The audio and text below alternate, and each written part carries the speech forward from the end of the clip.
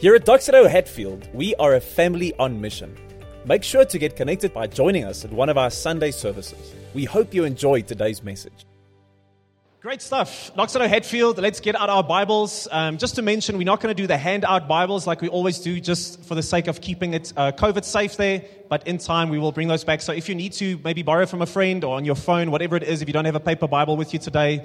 But you can open it up to the second half of your Bible. That's called the New Testament. And it starts with these 4 records of the life of Jesus: Matthew, Mark, Luke, and John. And then you've got the book of Acts, which is the story of the early church. And then you get these letters, a series of letters written to all these early churches. And one of these letters, you can just keep on paging, you'll get to the letter to the church in Ephesus, the book of Ephesians. So Ephesians chapter 4, we are still in our series, I think it's like week 6 today, that we've been calling Ethnic Blends, as we are doing this journey of diversity through the book of Ephesians. And what we've been trying to almost internalize over these couple of weeks and beyond is this prophetic picture. Right at the end of the Bible, we see this picture that John receives of the end of all things. And one of the things that he sees is that it speaks of a multitude of nations, this Greek word ethnos, that come together around the throne of Jesus. People from all these different backgrounds and cultures and languages and skin colors, they all come together around one thing, around Jesus. And we believe if that is the kingdom picture, that's what we are going to work toward in the city of Pretoria. So we're saying we're not a multicultural church because we want to celebrate all the different cultures in our church, but we want to elevate one culture, and that's kingdom culture. We're not a multiracial church because we believe the Bible says there's one race, the human race. But we are a multi-ethnic church, a diverse unity of people coming together in Pretoria from different languages and backgrounds and colors, saying we want to serve Jesus together for the church and for the city. And so we're taking that journey as this book is challenging us. Now I want to say as we get to chapter 4 today, that there have been many, many challenges. If we spend time today to hear all of them from people, the global lockdown almost unlocked so many challenges in people's lives, personally and corporately. Financial challenges, emotional challenges, relational challenges. I see just the nodding from the people. It's like, that's me. But I think one of the spiritual challenges, one of them, that the global community faced is this question: what is the church? What is church? Is it a video? Is it a time slot? Is it a building? And how crucial is the church actually to your following of Jesus? If you're a Christ follower this morning, how crucial is the church to that? Because I want to show us today, man, Paul comes as he writes. He's in prison at the moment in Rome, and he's writing to this church in Ephesus that he helped to plant. And he wants to encourage them. He wants to passionately speak to them and say, I want to challenge you with regard to your views of the church. Because I want you to see, and I want to challenge us today, as Paul is writing under the inspiration of the Spirit, that he's also writing to us today as a church. And he's saying, don't just now start simply coming to the church, but be the church. Be the church. And as we write this today, as we go through it, I want you to see how he challenges us of our picture of what church is. So chapter 4, verse 1, read with me. This is a long passage of scripture, and it's very dense. So we can't get through all of this. We're going to just touch upon the big highlights. Your community groups are going to be interesting this week. So let's read together. Verse 1. Paul says, therefore I, a prisoner in the Lord, urge you to what? Walk worthy of the calling you have received, with all humility, gentleness, patience, bearing with one another in love, making every effort to keep the unity of the Spirit through the bond of peace. There is one body and one Spirit, just as you were called to one hope at your calling, one Lord, one faith, one baptism, one God and Father of all, who is above all and through all and in all. Now grace was given to each one of us according to the measure of Christ's gift. For it says, when he, Jesus, ascended on high, he took the captives captive and he gave gifts to people. But what does he ascended mean, except that he also descended to the lower parts of the earth, coming to the earth? The one, Jesus, who descended is also the one who ascended far above all the heavens to fill all things. And He Himself, Jesus, gave some to be apostles, some prophets, some evangelists, some pastors and teachers. To what? To equip the saints, Christians, for the work of ministry. To build up the body of Christ until we all reach unity in the faith and in the knowledge of God's Son, growing into maturity with a stature measured by Christ's fullness. Then we will no longer be little children, tossed by the waves and blown around by every wind of teaching, by human cunning with cleverness and the techniques of deceit. But speaking the truth in love, let us grow in every way into Him who is the head, Christ. From Him the whole body, fitted and knit together by every supporting ligament, promotes the growth of the body for building itself up in love by the proper working of each individual part. Yeah, okay, that's big. And there's a lot there. But I want us to see that when Paul starts here with verse 1, this is a moment of transition. Now, for 3 chapters, Paul has been eloquently. Ephesians is thick, isn't it? It's like we read one long passage the other night in our community group, and afterwards we were all just like, whoa, okay, what was that? But as he's been eloquently writing for 3 chapters about what? The gospel, the good news. God coming into human history in the person of Jesus to confront our pain and sin and brokenness and rebellion. And so typically chapter 2 verse 8 says, for you are what? Saved by grace through faith. That's what he's been writing about. And now, starting in chapter 4 verse 1 that we read today, he is now transitioning from speaking about the good news to the effect of the good news. What happens when the good news takes hold of a people's life, of a group's heart? What happens in that? And what does Paul say? He says, I, prisoner in the Lord, what? Urge you as a people. That you is plural. It's to all of us collectively. He says, I urge you to what? Walk worthy of the calling that you have received. Dr. Hatfield, we have to walk worthy of the calling we've received. All throughout the Bible, that's how it works. God reveals Himself and people respond. It's not the other way around. We don't coax God into blessing us. He reveals and we respond. So to respond in obedience, it's always a response to what? The grace of God. God's grace leaves us to respond in obedience. Paul says you have a calling. That's what call means. I call you from something to something. When I bathe my kids in the evening and they're playing, they always want as many minutes as they can in the bathtub, just going for it. They call me literally every 3 minutes. Any of the parents know that? You're like, we good, leave us, we're going to play. But then every 30 seconds they call you back. And it's like, just call for one more toy. And, just look at this little tower we built with foam. And sometimes parents love this one the most. They call you for no reason whatsoever. They just call you and you get there and it's like, yep, what's it? And they're like, no, nothing. We just good. We just wanted to call you. We just want to check if you're still there. So being called is responding to something and stepping into it. And Paul comes and he challenges the church today to say, I want you to respond in faith. I want you to follow. I want you to step out. I want you to walk. I want you to respond to the call of God upon your life. I think very often in Christianity, we have this issue that we think there is nothing that is asked of Christians. And I think that's not the truth. Yes, the grace, the salvation that we receive in Jesus is a free gift. It's His life, it's His work, it's His finished work. But that grace, it transforms us. It enlists us, it empowers us, it calls us. But very often we say, no, it's you're a Christian and that's pretty much it.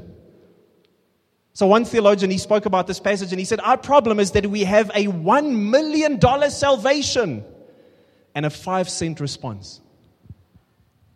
It can't be, Jesus, you are so good. God, thank you for what you've done in my life.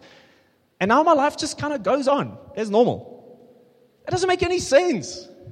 Paul says, no, if God is so good, if His love is so compelling, if His grace is so sweet, if His truth is so freeing, what?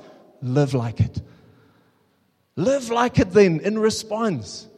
He's calling us as a church to respond. And what is the response? I want us to see just 3 things today. He's calling us to walk together as a church in relationship, to work together. and to worship Him together. That's the calling of this church.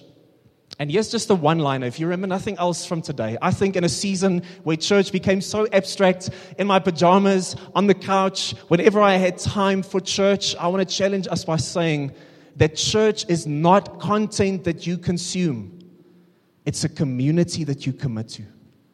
The church is not simply content that you consume. It's a community that walks together, works together, and worships together. So let's look at that first one. Paul says we are called to what? To walk together in relationship. I think one of the greatest misconceptions of the Christian faith is that it's this private enterprise. It's private. It's in your heart. Now, yes, Christianity is deeply personal, but it's not private. It's at its very core. It's a corporate, communal, relational faith. Listen to what Paul says here. Read with me, verse 2. He says, with humility and gentleness, with patience, what? Bear with one another in love. With one another. Keep the unity that I've given you. That phrase, one another, Paul uses that more than 40 times in his letters.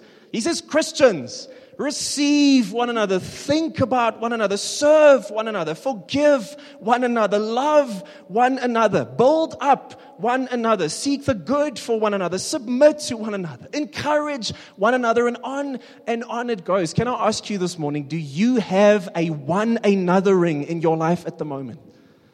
Is that what church is? If I could ask you for a second, even if you were to just close your eyes and I ask you, just imagine church for me. What do you see in your mind's eye when you think about the church? Do you see a building? Do you see a time slot when I say the word church? Do you see a preacher or some ministry? Because I think Paul is saying when you think about church, you should think about the people. Specific people, spirit in the people. Who is the person that I'm drinking coffee with this week? Who is the young couple in the church that I'm going to bless by looking after their kids so they can have a date night? Who is the person that I'm spending time with week in, week out to ask them, speak wisdom into my relational life, into my financial life, into my sexuality, into the way that I work, my work life? Who is the person that I'm taking initiative with to phone this week and just catch up with them, just check in with them, or to just ask them, pray with me? The church is not content, it's a people. It's a spirit-indwelt people. Do you have that in your life this morning? And so Paul starts where we all struggle with our egos. He says humility. That's what keeps us. So either I have an inflated ego. I'm too important. I'm too busy. I will not fit in because I am so different. Or I have a broken ego. I'm unlovable. No one would care. No one would invest in me. But that's why community in the church is not like any other thing. You can gather a whole bunch of friends to golf together and to CrossFit together and to run together and to knit together. You can do that. You don't need Jesus for that. But for a diverse people to come together, not based on their similarities, but in spite of their similarities, you need Jesus. That's why Jesus says, they ask him, tweet for us the whole kingdom picture. In one line, what does he say? Matthew 22. Love the Lord your God with all your heart, with all your soul, with all your mind. This vertical love of God and for God and from God. And then what comes from that? The second command. Love your neighbor as yourself. If God does not initially heal us and transform us and continually heal and transform us, this will never work. We can still gather like this and look nice and greet and hello, but we can never become a family if we do not have this. So love is not this feeling. It's not, I don't wait in the church many weeks until the feeling of love starts to erupt in my heart. No, Paul says it's a choice. In response to the grace of God, we're just saying, in view of your mercies, I choose to love these people. Can I let you in on a secret? These people are very different. These people are very different. Guys, we have such diverse backgrounds and languages and cultures seated just even today here. And guess what? Some of us, many of us, all of us are difficult to love at times. Can I be honest? I am very difficult to love at times. Some of you I saw in the lockdown are difficult to love at times. That's why it's a choice in response to God. I choose to love this person practically, spiritually, emotionally, relationally. How can I be there for you? You know, secular culture tells us, look into yourself to find your hope and your purpose and your calling. So secular culture says life is this happiness-directed, self-oriented pursuit. But Christianity is the opposite. It's a other-oriented, God-directed pursuit. I don't find myself in myself. I find myself in God and in others.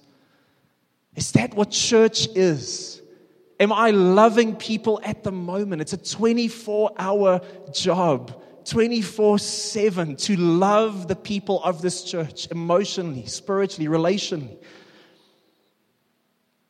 But Paul gives us a second, just in case you think this is too fluffy. It's like love. Wow, what does that even mean? Paul gives us a second ingredient to walking together in community. He says it's not just love, it's what? It's truth. It's truth. Read with me in verse 15. He says, but speaking what? The truth in love. Let us grow in every way into Him who is the head. And then at the end he says, as this body, when every part of it works properly, that is when that will happen, when we are speaking truth in love to one another. So Paul says the church is like a body. That's almost the metaphor that he uses here. And Jesus is the head, and we are the parts. So some of us are fingers, some of us are calf muscles, some of us are collarbones, some of us are strong glute muscles, and thank you for you, I appreciate you. And some of us are just a phalange, if that's in something in anatomy. I'm not sure if it is, but it sounds right. So that's what some of us are. Each one of us are a part of this body. But Paul says it's only when we are, and literally that translation means when we are truthing each other in love, that's when the body grows. That's when it heals itself of its wounds and its hurts. When we are truthing one another in love. So yes, Christian community is self-sacrificing love. I want to serve and love you. But it's at the very same time I speak Jesus-centered truth into your life. Church is not a service you attend. It's a community that lovingly truths one another every week. So love means that I will stick it out with you no matter what. But truth means I will be honest with you no matter what. Why? Because I see what the Holy Spirit, if you're a Christian here today, I see what the Holy Spirit wants to do in and through your life. And I want to join Him in saying, I want to see the very best version of who Jesus has made you to be, to come out of your life. And I'm going to join the Spirit in speaking that truth in and from your life. So if we're not doing that, it's not the truth. We can say, people say we shouldn't judge people.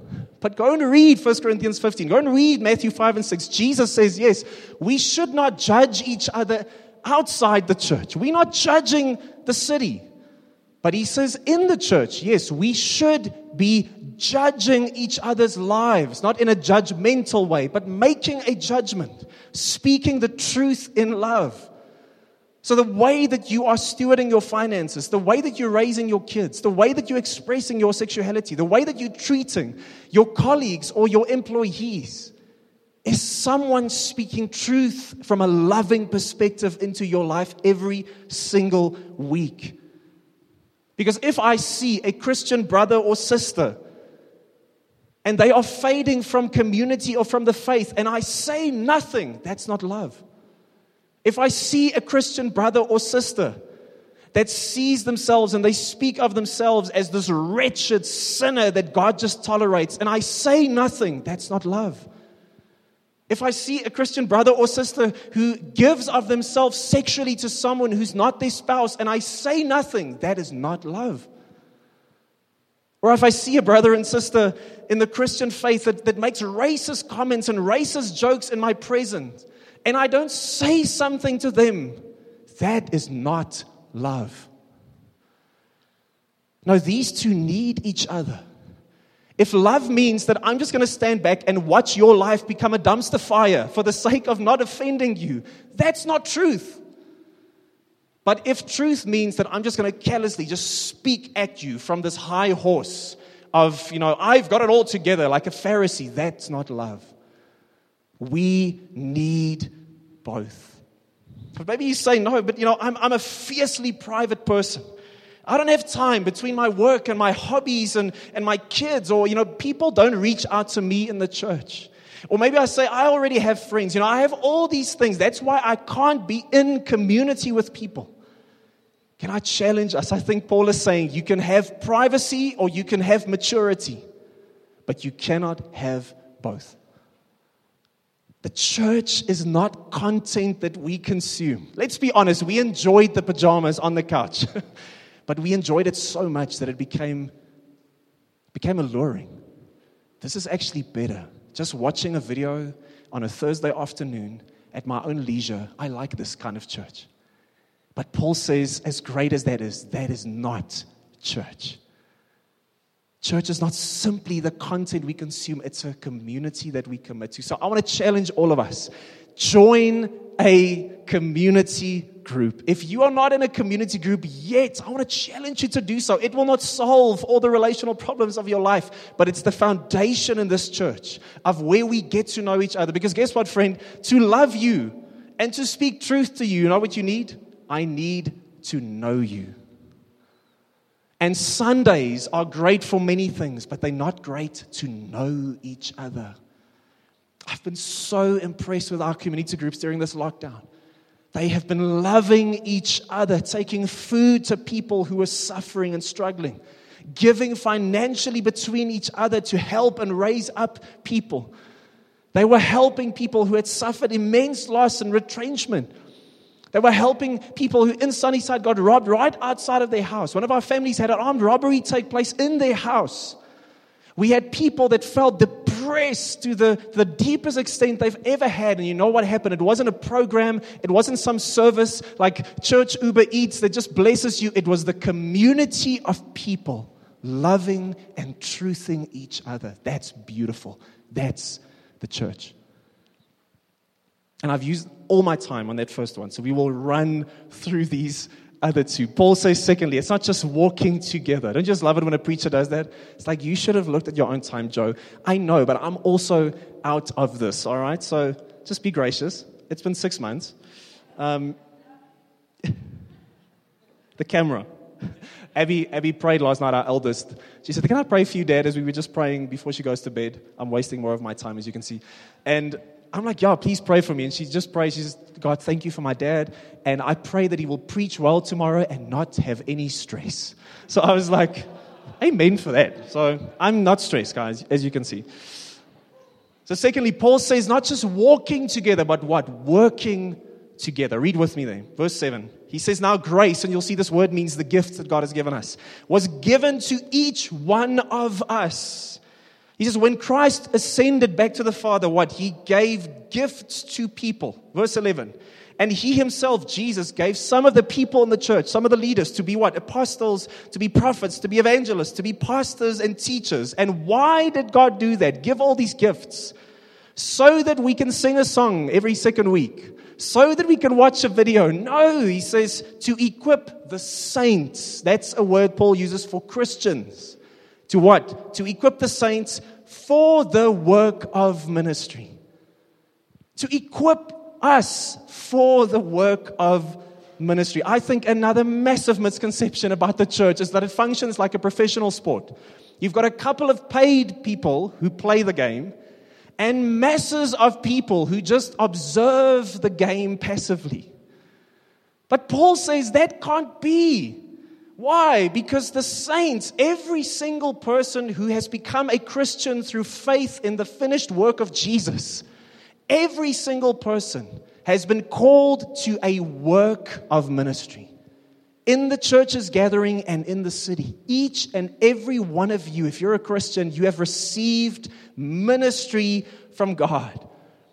And friends, church is an incredibly boring and irrelevant thing. If the full ask upon my life is that for the next 50 years, I just go to a building once a week and listen to someone speak and sing a couple of songs, then it feels so irrelevant. But if I realize that God has given me a 24/7 calling as a doctor, as a painter, plumber, pediatrician, poet, as a pastor, then I know that in every moment of my week and my life, I have been called to a work of ministry. And it's when the church gathers and it's as the church scatters, you have a ministry. That changes completely how I think about church. Think about imagine we had this place called Rifle School. Just Rifle School. And every week we come to Rifle School gathering and we sing songs about our rifles and how straight we shoot and how the enemies will fall. And we speak every week passionately about cleaning your rifle and choosing the right rifle and aiming your rifle and making sure your targets are sure. And every week, in the years, we have conferences about rifles, and it's so exciting. And you're going to listen to the sermon on rifles again on Tuesday in our community groups. We speak about our rifles. But here's the challenge. Not a single one of you have any intention of ever shooting anyone. In fact, you don't even own a rifle. You're not defending anything. You're not attacking anything. You're not at war with anyone. So every week I listen to this story about the rifle and I nod like, yes, that's good. It's good stuff about the rifles. But I have no intention of shooting a rifle, of owning a rifle, of doing anything with it. Guys, that's the church in 2020. Someone is doing the ministry. And man, I'm glad that, we the rifles. We're doing it, guys. How boring is church when that's the case? But when you know that tomorrow, that is Monday, you've been conscripted because someone, heaven forbid, is attacking South Africa, and you have been pulled into the war, and you've got one weekend to listen to this seminar, this workshop on your rifle, and to shoot, and to clean it, and to hold it, and to defend yourself, and your family, and your country, then you listen. Because then it's like, God, I'm going into battle tomorrow. That is what church is. I see doctors here today. I see electricians here today. I see businessmen here today. I see guys in high school here today. Do you know that you have a calling from God? You have a work of ministry. And Paul says that every single person has been given this grace by God. In the Greek, it speaks about a gift. Every person who's a Christian is like a gift that's added to the church. You are a gift to the church if you're a Christian. Why? Because we have one task, not different tasks. We have one task and different responsibilities. What is that one task? All of us together are called to the task of building up the body and bringing the kingdom to the city. We are all tasked, regardless of your age or your background, regardless of your education or the work that you do, you are called to build up the body on a weekly basis and to bring the kingdom of God into the city through your work, through your play, through your parenting, through your friendship. That's the calling that God has upon your life. Alan Platt, who's the founder of Doxa Deo, he puts it like this. He says, people are not just coming to church to be blessed. They are coming to church to what? To be equipped. They are coming to be equipped as city changers. Full-fledged disciples who will execute God's agenda on the planet. They are not just attending a program. They are the program. Guys, you are the program. Tomorrow morning we are going to war. In your house, in your office, in your commune. When you put your scrubs on, you are at war for the kingdom of God. And the victory has been won. And He says, now I send you. I've called you. You have a calling. In every interaction of your week, you are bringing the kingdom of God into the city. We are called. I think, my wife and I, a couple of weeks ago, we just rewatched one of the SA Survivor kind of seasons. I don't know why we watch those things. It's literally like you could almost jump between seasons, and I would have no idea because it's always the same thing over and over again. But this one stage, they're asking this team, they say, this is the task to build a boat from these scrap things that we're going to give you. So the team has a task. It's the same task. But what does a good team do? They say immediately, okay, responsibilities. You start, gathering the wood. You start stripping these things, all the twigs from it. You start creating an area where we can build the boat. You make sure that we've got enough. So everyone has a responsibility, but it's the same task, friends. We all have the same task. We have to break this perception in the church that there are two classes of Christians in the church. There are professionals and amateurs. That's nonsense. We are all called by God, even if we have different responsibilities. And yes, we can't go into that today. But Paul, this is maybe for another time, but he says, yes, there are these, it's often called the fivefold ministry. There are these gifts, people. All of us are gifts. But see, some people have also been specifically gifted to build up the church. And this is these five, offices that we get. It's not a name. It's not a title. So you can't be apostle so and so. You can't be prophet so and so. Evangelist. Sometimes in Africa we add all of them, right? So it's like evangelist, prophet, pastor, doctor. You can't do that. These are functions. So the apostle is this person who's been gifted. They were the original apostles chosen by God. But the apostle, the gifting of apostleship, small a apostle, is this person who has the word and the blueprint of the kingdom of the church in his or her mind. So they set up the church. They plant churches. They set up networks. Or you have this person called the prophet. All of us are called to prophesy. But this person is, and this is not foretelling the future.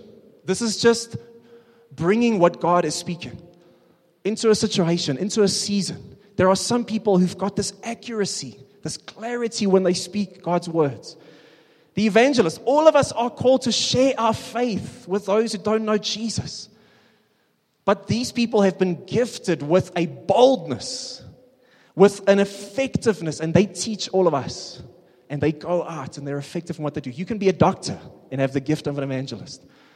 You can be a plumber and have the gift of an evangelist. And then you have the pastors. This is a picture of just the shepherd. God says, I'm a shepherd and I've chosen under shepherds to shepherd my flock. And the teacher. These are people who expound the word, who break open the word so that we can follow Jesus as Lord and Savior. God has a calling upon your life. Let me just end. We'll speak about worship another time. If you can just remember these three sets, these two sets of three in Doxa Deo, this will help you so much. What is that calling? You're thinking, well, what is my calling? What is this calling that God has upon my life? How do I work 24/7 for God's kingdom?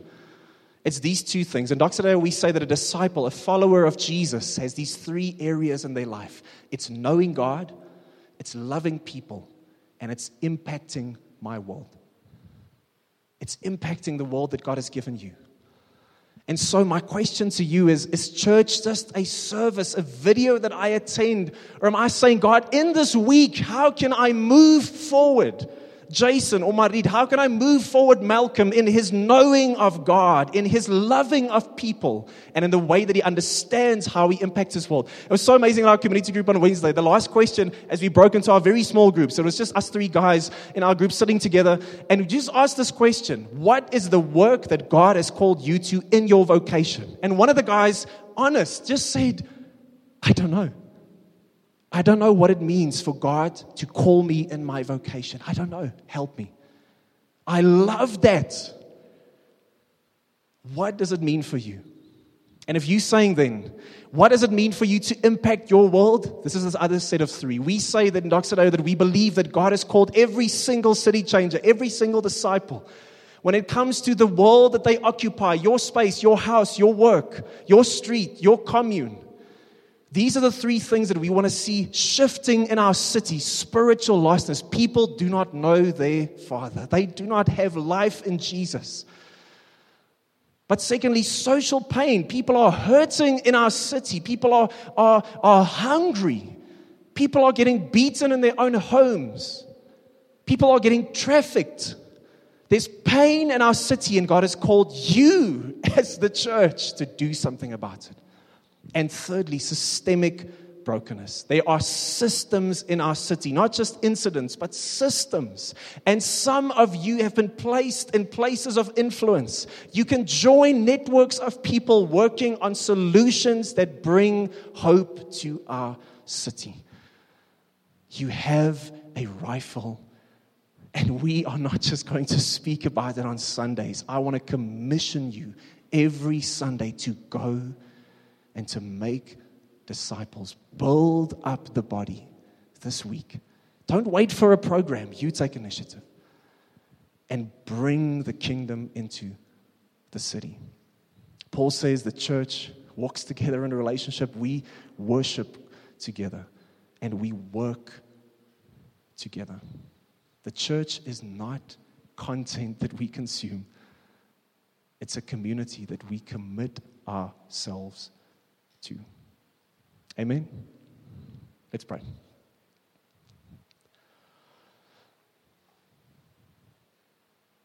Jesus, I just pray for every single heart here today.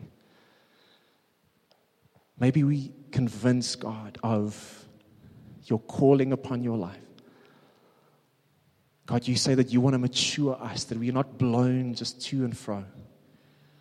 But you want to make us strong, God, to stand for your kingdom in our home, in our work, in our office. And I pray, God, that this church would send such a calling, God, upon each of their lives, that they would know that they are a gift given to the church. They are a gift given to the city. And that we would receive that gift firstly from you. You are the ultimate gift, Jesus. We pray that in your name.